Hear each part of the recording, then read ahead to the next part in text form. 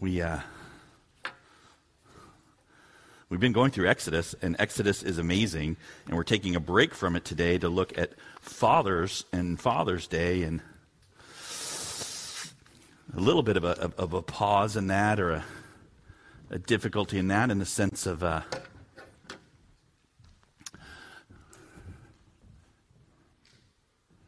the sense of this, in the sense that I don't like holidays that are made up, and Father's Day is kind of made up.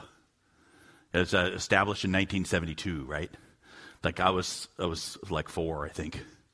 It's somebody was sitting in a sermon in the early 1900s and said, "Wow, we're doing a special sermon for Mother's Day. We should honor fathers too." And then, 40, 50 years later, they established it as a holiday, supported by many of the commercial ventures that like to buy, say, shaving stuff and soap and things. I don't know what you're getting fathers for Father's Day, but maybe it's a new razor. So you go, well, I don't like that so much. I don't like commercialism. But you know what? It's actually an incredible, huge role in somebody you know's life. Fatherhood is. And indeed, not just that, but in God himself, who we call Father. This incredible reality of what does it mean? And so we're doing a piece on being dad, and I gave you on the cover of your bulletin today. This is a very famous, probably the most famous dad story in the Bible, painted by Rembrandt. And it's the return of the prodigal, the dad there holding his son. And those pieces of what does it mean to be a dad become this really important piece of reality. My joy today is that you would start to see what it means to be a father and understand that. Maybe not because you're a dad and maybe you want to be a dad and you can't, or maybe you had a father who didn't reflect the principles of what it means to be a dad, and you kind of be like, well, I wish I had a better father, or I guess I'll just tune out. But the reality is we have a Father in heaven. And I thought it would be really helpful for us to understand today what that means. What does it mean for you? How does that play out in law and gospel and in the Word of God and as the Bible presents fatherhood? Because in our day, it's under attack, and so you think, well, how is it under attack? And then are the things we're fighting for, are they right? Are they true? What should you be about as a dad?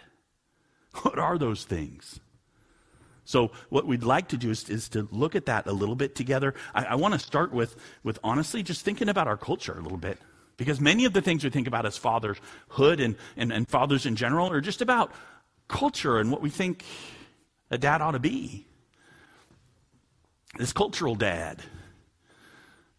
I don't know. Some of these, I'll tell you what they are as we go. But you say, well, TV and movies, they just reflect. No, they reflect someone's idea of what it means to be a father or to be in certain roles. Here's when I was growing up, one of them. This is Leave It to Beaver.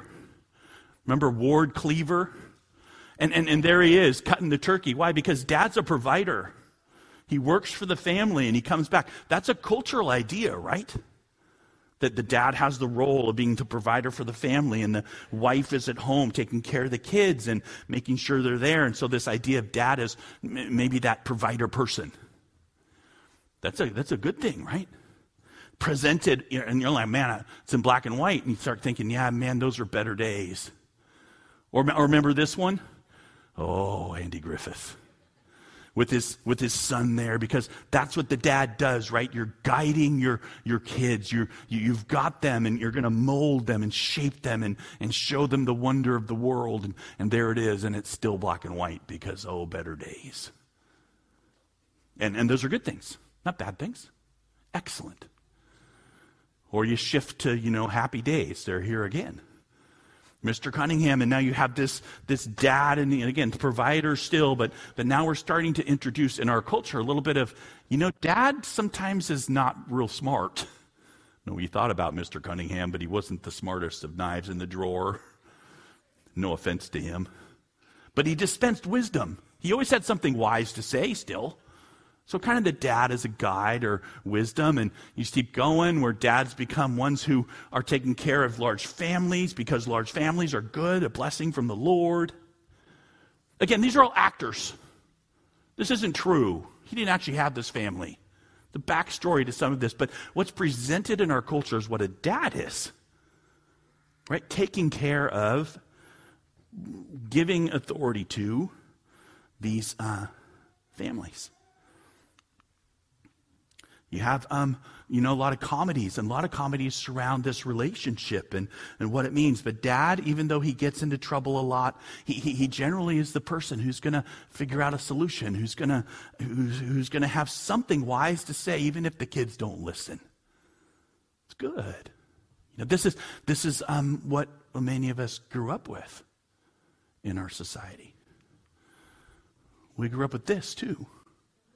Things start to change. Now dad is always presented to, maybe he's a bit of a crass oaf. But before you go, wow, I don't listen to that, he loves his kids. This is Homer Simpson, and he'd do anything for his kids. Man, and even if he'd do stuff, you'd think, man, this is really lame, and he's too. No, but our culture catches this idea of a dad for his kids, Sometimes dads even, they do anything for their kids, but they do some pretty bad stuff. But at least you understand their motivation. They're motivated for their children. This is probably the most famous over the last 15 years. It's called Modern Family. And now you see things, you go, well, I start to see things that I really don't like, Not sure about some of these other slides you've shown, Dax. But now I'm really starting to struggle because here the Modern Family are starting to push at what the realities are. As the main dad in this particular show is a huge age gap between him and his wife. There's even a family where it's two dads. You're like, well, that's not a family. We start to go, what do we need to fight over? What are the things we need to define to say this is what fatherhood is? And we can still talk about, the dad is for the kids and loving the children and providing guidance and having some authority. But what is it? What we're prone to do is to pick up whatever it is that we want to fight for. Let's go to the Bible and find out how we can fight for the right pieces of what it means to be a father.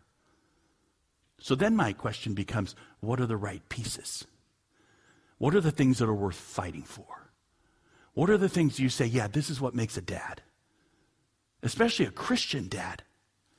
So I want to show a bunch of slides, but that's the culture, right? I'm really interested in what a Christian dad is. I hope you are. Man, the Word of God is authority. The Word of God is the thing. So I need to know what I'm going to stand on, what it means for me to stand and say, I am a dad. And I don't mean for this to be so clinical. I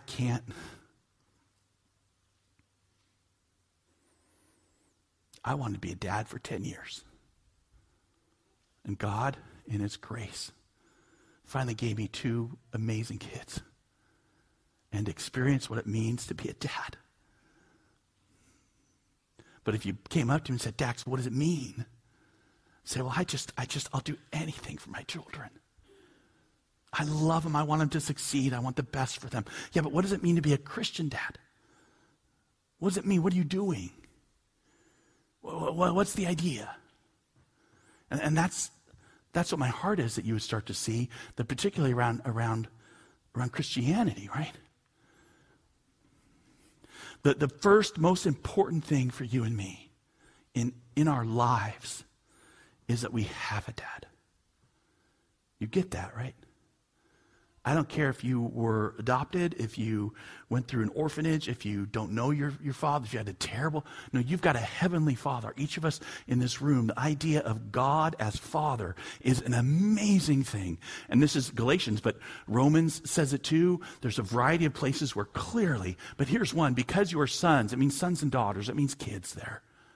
Because you are kids, God has sent the Spirit of His Son into our hearts, crying, Abba, Father. Abba means daddy. You say daddy to God. That's incredible. The King of the universe, and you say daddy to him. You say, I've got actually a father. Huge, amazing, wonderful.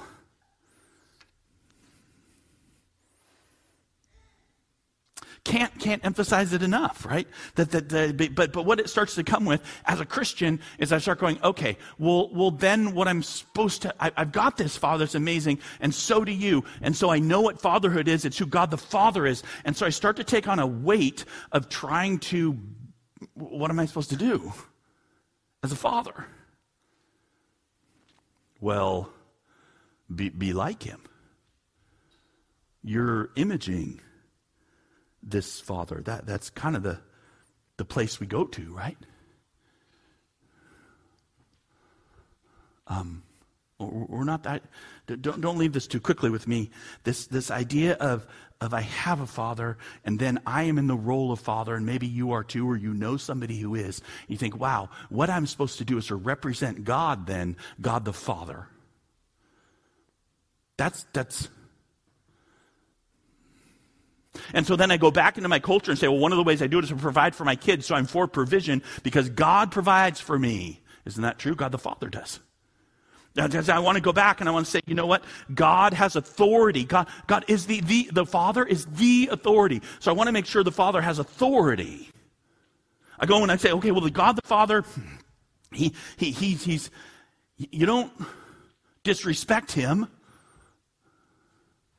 So I want to make sure that I stand for respect. And the difficulty becomes that in all these little areas, we start to pick and choose. How do you know which God aspect of the Father are you really trying to represent?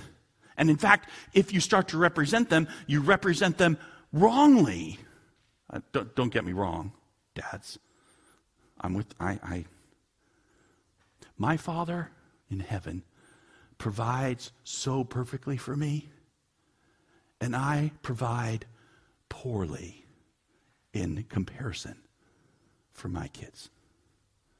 God, my Father, is so wise that he knows my heart and knows everything that I am thinking and knows exactly what I need and gives me those things. And then I dispense a proverb to my kids, not where they're at. It's a problem, right? Isn't that a little problem? I mean, we see this in the Bible, and if we're real, we start going, wow, there's a disconnect, there's a real problem between this idea of you need to represent God, Father, and can you? Say, well, of course I can. Okay, really, honestly, the guy that wrote Proverbs, his name was Solomon. The main thrust of the first half of Proverbs is, kid, watch out for immorality. Sexual immorality. I'm like, well, thanks, Dad. Oh, person who has what? 700 wives? Great. Do as I say, not as I do, right? You see every example of the father in the Bible, and you start looking at the dads, and you really have your eyes open to this. If you open your eyes to this about dads, let's pick a couple. Let's pick Jacob. Line of Christ, has all the tribes of Israel are his kids. Yeah, except, 10 of them want to kill the other one. They stick him in a pit and sell him into slavery. Say, well, that's just a bad example. David's got a kid. What does the kid do? He tries to kill David. Right? David loses his kingdom because the kid's after him. You start picking these dads around, you say, wait a minute, there's something about the Bible that isn't just, well, here is God the Father, and so here's your mission, Dad. Be him. You're not him. I don't think. Say, well, but you're supposed to try. Yes, you are. You know what's good. You know what's true. You give that to your kid, but every step you take, right, you're taking steps as a Christian that wow, I'm a pretty poor reflection of the reality of the perfection of fatherhood that God the Father is. Why do I say that? I say that because it's so common to have people stand up and say, you know what, my kids turned out right. Why did they turn out right? Because I did it right as a dad. Follow me as I follow Christ. I've got the fatherhood principles, and if you'll do them, your kids will turn out too. What a load of hooey. That's not the Bible. Why is it not the Bible? Because the Christian idea of God is that God the Father is perfect and at work, and you're a poor reflection of it. In fact, what you really should say is, I'm such a terrible father, I can't believe why my kids turned out. Literally in spite of me. And I don't know how many therapist bills are going to have, but it'll all be due to me. Because that's how I start to see the beauty of God and his perfection, and my desire. I love my kids, but so a little bit I go, well, that difficulty of your imaging God the Father is something that ought to humble dads and humbles me and goes, I'm not God the Father. It's so amazing that he even uses me to occasionally dispense wisdom to my children, and maybe when they're 35 they'll come back to me and say, wow, Dad, that was a really good one. But rarely in the day. And then here's the second one. This is because the Bible doesn't have it done. You can't find in the Bible. Look at we're gonna turn to these 4 books that I'll talk about parenting. No, there's like 2 verses. 3, 4 verses. That's all. And they reflect something like this. Fathers, this is Ephesians chapter 6, verse 4. It says, fathers, do not provoke your children to anger, but bring them up in the discipline and instruction of the Lord. Oh, that's a good one. The Colossians tells you where the emphasis is. Paul writes a very similar letter to the church of Colossae, and there he basically says, fathers, don't provoke your children to anger lest they get discouraged. So the emphasis is on that beginning part. It's like, dads, don't provoke your children to anger. I usually just skip that part and go to the second part because I really want to instruct, discipline my children. But the Bible, the Christian kind of Bible, says the idea is you don't want to provoke them. So dads are in a particular position, given by God, reflecting the God of the universe, this father who's in charge of anything. You're given this authority, and the number one thing that you might do is provoke your kids. Guess what? You probably already have. I know I have. I shouldn't, right? But I so know what's good for them. I so know what they should do. I so know exactly I've got a plan for their lives. They don't even need to think. I'll just do it for them.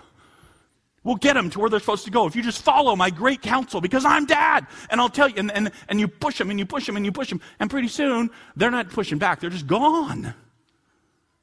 Because you're provoking. You're not God. There is one. There's a true father, right? So this thing I did, this provoking piece is huge. And then there's the other piece, but bring them up in the discipline and instruction of the Lord. So now I'm like, oh, now I know I'm going to bring them up in discipline and instruction, and there's teaching in there, and there's life emulation in there, and there's things I'm doing in there to try and be a good example to my kids so they know and they follow. You know, the African proverb is big, the monkey's got a tail, baby monkey's got a tail.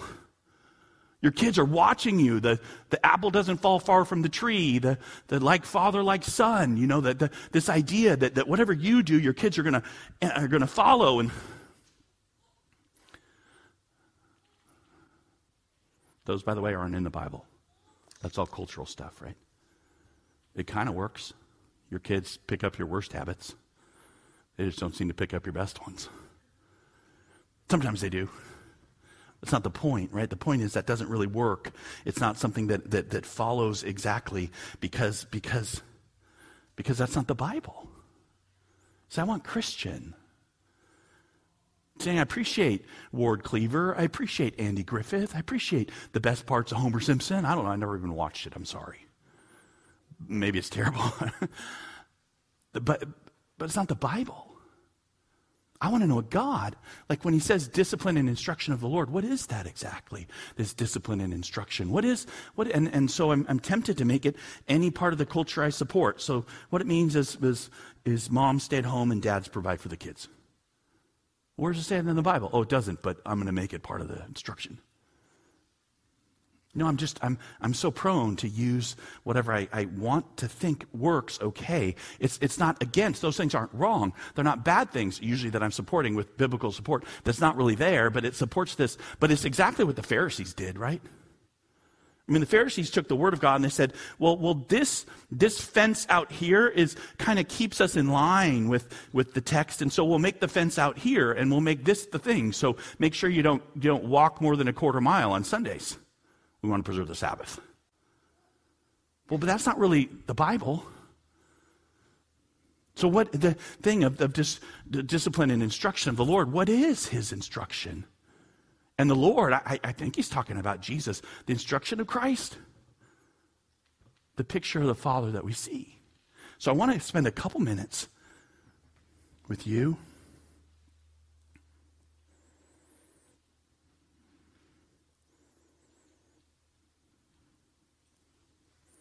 This is really, really interesting to me, because I push towards needing to be an example of the Father as a dad, and I hope you feel this too, Dad. I need to be an example of the Father of all, who's perfect and holy, and being told to raise my kids in instruction and discipline, almost always what ends up in some sense that I'm a discouragement to them.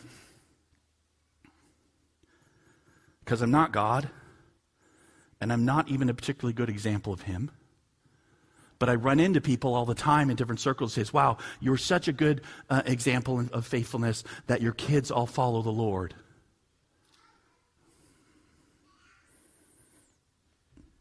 I know the guy. Recently they said that. I know it's not true. I know me. I know it's not. If that's the hope, is that I'm going to be faithful enough and a good enough picture of the Father that my kids are going to rise up and say, Jesus is alive, I think I'm in trouble. It's good the Bible doesn't say that. So in what way are you an example, Father? Is it by how godly you are? Is it how what you say? Aren't we all a little bit like Solomon? Aren't we all a little bit that way? That we say things, but we don't do them. I say, man, be humble, but I'm a prideful man. What's the instruction and discipline? And do you think the example of God you're trying to actually portray? So this instruction and discipline, I want to talk to you about what that means to be a gospel dad. Just for a few minutes we have left. And these are images and expectations from our Savior. It comes from this perspective to see your Father this way, your Father in heaven. And so you say, well, this is the reality of what it means to be dad. In a way that our culture has no idea, because our culture is not Christian. It's not Christian. Wanting my kid to be successful in the world so that they're like a physician, or wanting them to be successful in the world so they don't have the struggles I had, or wanting my kids to function well, those are all fine things, but don't call them Christian.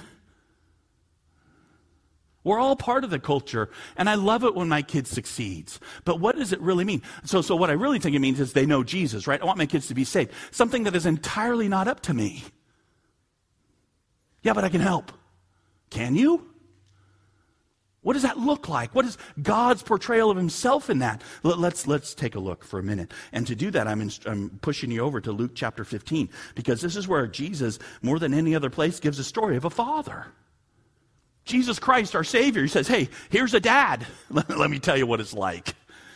You want to be like God the Father? Let me give you a story. And he's talked about two things already leading up to it, about how, a person loses a little coin, and they find the coin, and they're so happy about the coin, and then they lose a sheep, and the sheep gets found, and there's joy in the presence of the angels in heaven when that little sheep is found. Think about that. That means God, the Father, rejoices to find the lost. So he's Jesus, he says these all in a row, I believe. And he's referring to what the Father in heaven thinks. And then he tells a story about a father. That's this chapter 15. We won't do the whole thing. We don't have time. But I want to show you this. It says, and then Jesus said, it's Jesus talking, there was a man who had two sons. Okay, the story's about the man, the father. And the younger of them said to his father, Father, give me the share of property that's coming to me. Okay. This is a parable. It should be called the parable of the prodigal father. We often call it the parable of the prodigal son. And Jesus just talked about the joy of the father. And now he's talking about the father, and he's got two sons. And the youngest says, Dad, I wish you were dead.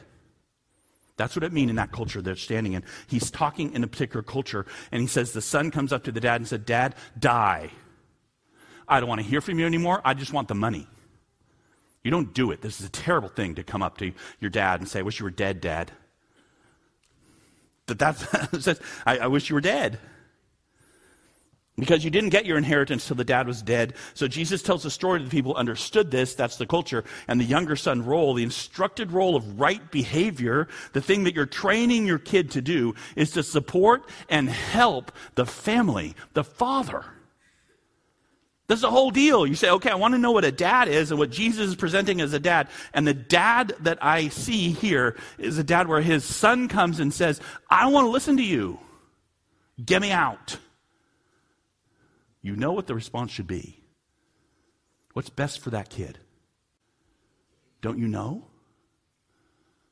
Is it ever good for your kid to be in such rebellion that they want you to die? What would you do? In the age of physical discipline, you give them a spanking. If they're too old and you can't give them a spanking, you say, no. Get back, help the family. When I'm dead, you'll get your money. But you need to learn respect of me. You need to learn respect for the role. You need to learn what authority means. You need to know what provision means, and I provide for you. You need to know, and you could go on a litany of what rightly, we would say culturally, a dad is. The dad. You don't allow this sort of horribleness. This is not right. You tell them to shut up and get back to work and explore why in the world are you thinking that you even have the right to express that you want me dead? And so the father says, okay. Right? He divided his property between them. Between his two sons, right? That's what it says there. This is, the father dies. He doesn't give him words of wisdom. He doesn't help him see and prevent him from doing something stupid. He says, that's where your heart is. I'll die.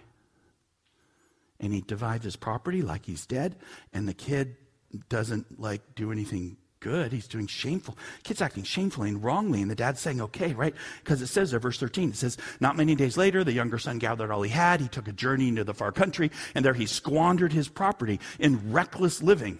Shameful stuff. And if you go through the whole thing, it's a litany of shame, right? The son hurries to get away. He liquidates his inheritance. He probably gets pennies on the dollar. He just wants to get away from this terrible dad that he doesn't be around, and he wishes he was dead, and he takes his stuff and he runs. I just want you to see the dad could have prevented that at any point. This is Jesus Christ, the Son of God, talking about fathers. Our Father in heaven. This is what he's talking about, right?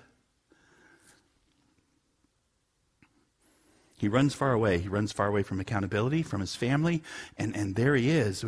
We all know what's going to happen, and it does, right? The son gets what's coming to him. Famine, and he runs out of money and food, and he goes and hires himself out to take care of pigs. What a horrible thing for an Israelite to do. Pigs are unclean, and you can't eat them, you can't be around them, and he's sitting there stealing their food because he's so hungry. Man, talk about justice. And that father, he should have known this. I don't think that this is a father we should emulate, right? Except here's my problem. This is Jesus Christ talking about who that father is. And when you say father, I mean father, big F. The whole story hinges on what the father has done. Because according to my Christianized cultural ideas, the one who screwed up, pardon my language, in this particular instance is the father. He let his son do that. He died to his wisdom. He enabled this. He allowed the sin and immorality and dissipation. And you start saying, well, boy, the father acted well, so the kid will act well. This is the opposite of that, right?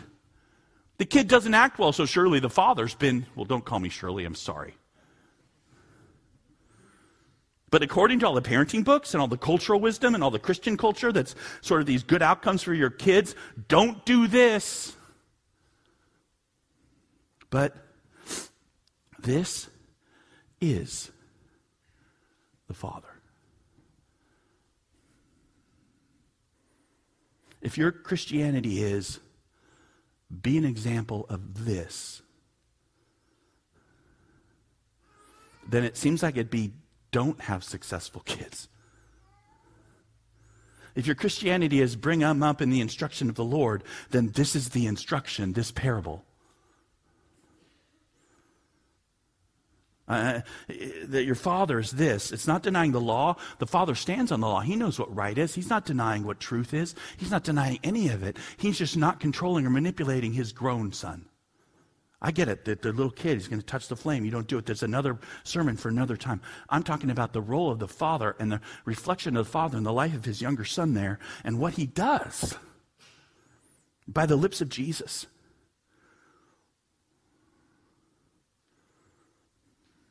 The father dies for his kid. He allows the crazy bad behavior. He's not a manipulative controller. He's not a dispenser of successful living. He's willing to be walked on. He's willing to be treated horribly. He's misunderstood. This is your dad. Everyone in this room, this is your dad. Abba Father. Because I'm talking about our Father in heaven, and you're the prodigal son, right? I'm this person. I don't hear and listen and just receive the wonderful wisdom and amazing biblical strength that my Father has presented, and I rebel and I run and I hide and this is me. This is what I need to learn. I'm the one in error. And this dad, the way he shows it is he dies. Crazy, shameless dad who breaks every convention I think in my flesh should be the heart of the Father. This is his heart. He lets him go. There's a bit more. The story's not done, of course. You probably know it. We won't read it all, but the son comes to his senses, right? Kind of. I mean, he realizes his father has actually cared for everyone really well. He realizes that on his own he's lost. He's totally unworthy. He decides he'll go and throw himself at his father's feet, but he's not going to call him dad anymore. He's not going to call him father. He's going to say, I'm going to be a slave. That's the whole idea, right? Fatherhood means something. It means that I'm being respectful to this father, and because I haven't been, and because I wished him dead, and because I've been that crazy bad to him, I'm not even going to think that way anymore. And so then there's a scene where in verse 20, the son arose and came to his father. And it says there I love the but because the son's coming to be the slave. But while he was still a long way off, his father saw him and felt compassion and ran and embraced him and kissed him. Oh, the son starts to give this spiel about how he's going to be a slave now, and the father cuts him off, and he says, bring the robe and put on the ring and put on the shoes and bring the fatted calf, and we're going to celebrate because my son is found. And you see, the heart of the father has been the reality that he is the father. And it didn't stop even a tiny bit by the shenanigans and stupidity of the kid. This is our Father. Always going to be there for his child. Always looking out to see if he'll come back. Always there to receive. Man, this humbled him. He was coming. And don't even you dare think for a second that you're not my kid. This is huge. Loving his son, not pushing him away, not requiring some sort of hurdle for restoration. I'll just tell you what, we don't get this very well. We don't, right? This isn't proper. This isn't a good father. There should be accountability. There should be justice and judgment and teaching and training. And there's none of it. And you know who else doesn't get this? He's in the story. It's the older son. We're all right there with him. This is the presentation of what a dad is? Dad, you're crazy. You need to put him through some hurdles.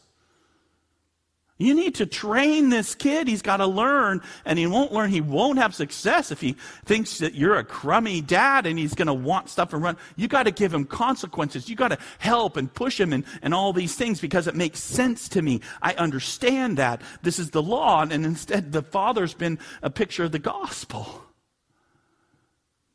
Hugging his kid. So you know what the dad does to that statement? The father goes and he starts to plead with his older son, who doesn't think it's fair, who thinks the calf should be saved for him, who doesn't think this is all good at all. And the story ends that way. It doesn't end with the dad, with a reconciled family, with arm around each kid, going, oh, now we're a family again, and it's all restored, and look, be like me. It ends with one kid still against him. Still against the father. This is uncomfortable. I don't know about this. And I'd be very tempted to say, what a dumb story, let's cut it out. Except I'd be cutting out the Bible. And in actuality, I'd be cutting out the very story Jesus is using to push into us what a dad is. Because I don't like it. I want to go back to Andy Griffith. Soft, easy, my kid will, if I do it right, my kid will be a smiling, happy little, oh, Dad, can you teach me how to fish? Oh, yes, son, let me tell you all the good things you do to fish. First you do that. And we get a little bit of that. But that's not the heart of the father, right? The heart of the father is when your kid's like, I don't like you and I'm moving away. I don't want to talk to you anymore. I don't want to be around you. I don't like the wisdom you dispense. I don't love how you're treating me. And I have a choice, because sometimes I need to give the law and say, you don't understand the law of God. Let me explain to you and tell you the law of God that demands that you do these things. Let me give it to you. But you know what? When you do that, you're not in this parable. When you get to this parable, you're talking about, I'll just always love you, kid. I will do everything. I will die that you might live. I don't do that very well. I want justice for me. But that's the picture of our Father, because that's what our Father did. This is the presentation of the Father. So it is okay, dear people, to have cultural ideas of fatherhood. It is not wrong. We live in a culture. Some of those ideas are wiser than others. Some of them are flat out wrong. But the trouble is how we start to Christianize cultural ideas. We do. And like the Pharisees, building fences that are supported by some biblical ideas, but they're not the Bible. And so your success as a father in obtaining salvation and godliness for your child, it is not up to you. You cannot use that as a judge for how successful you've been as a dad.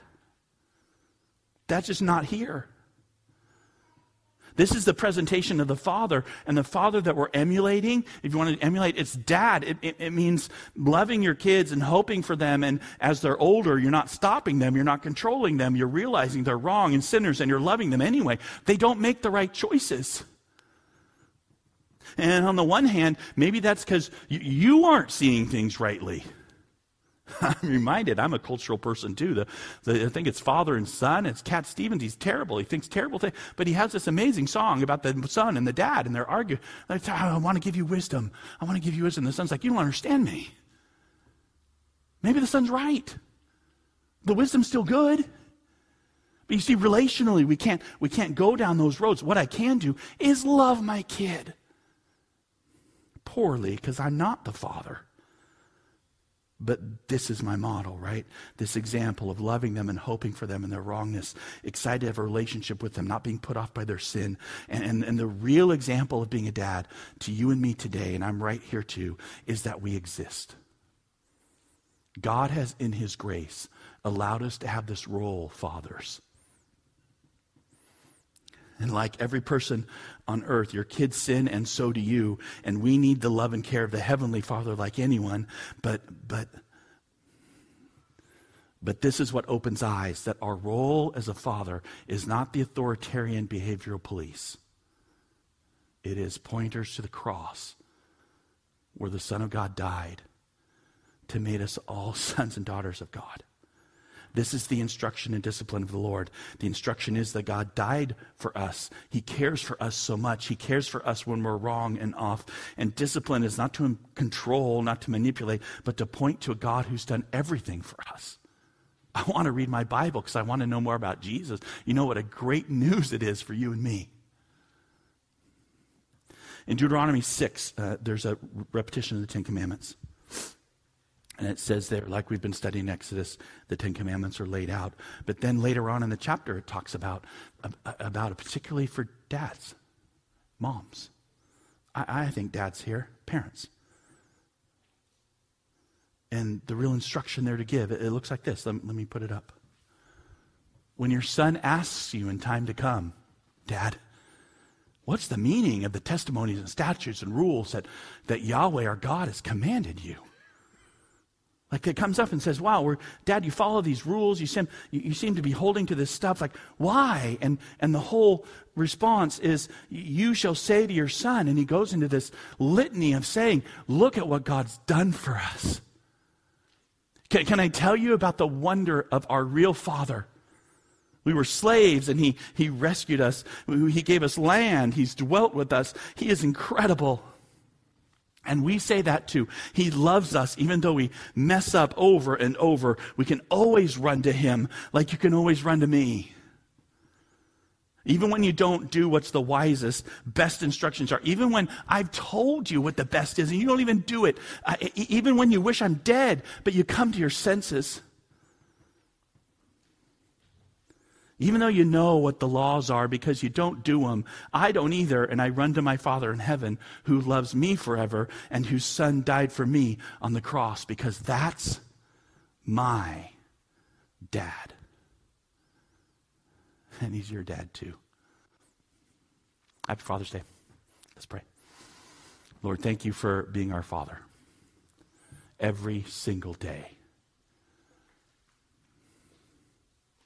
Thank you for that perfect Father that you are, providing for us, giving us what we need, not what we want. Thank you that you see into our hearts and know exactly the circumstances and the events that we need to grow us and to bring us home. And Lord, I pray particularly this morning for the fathers in this room, the role that you've put us in.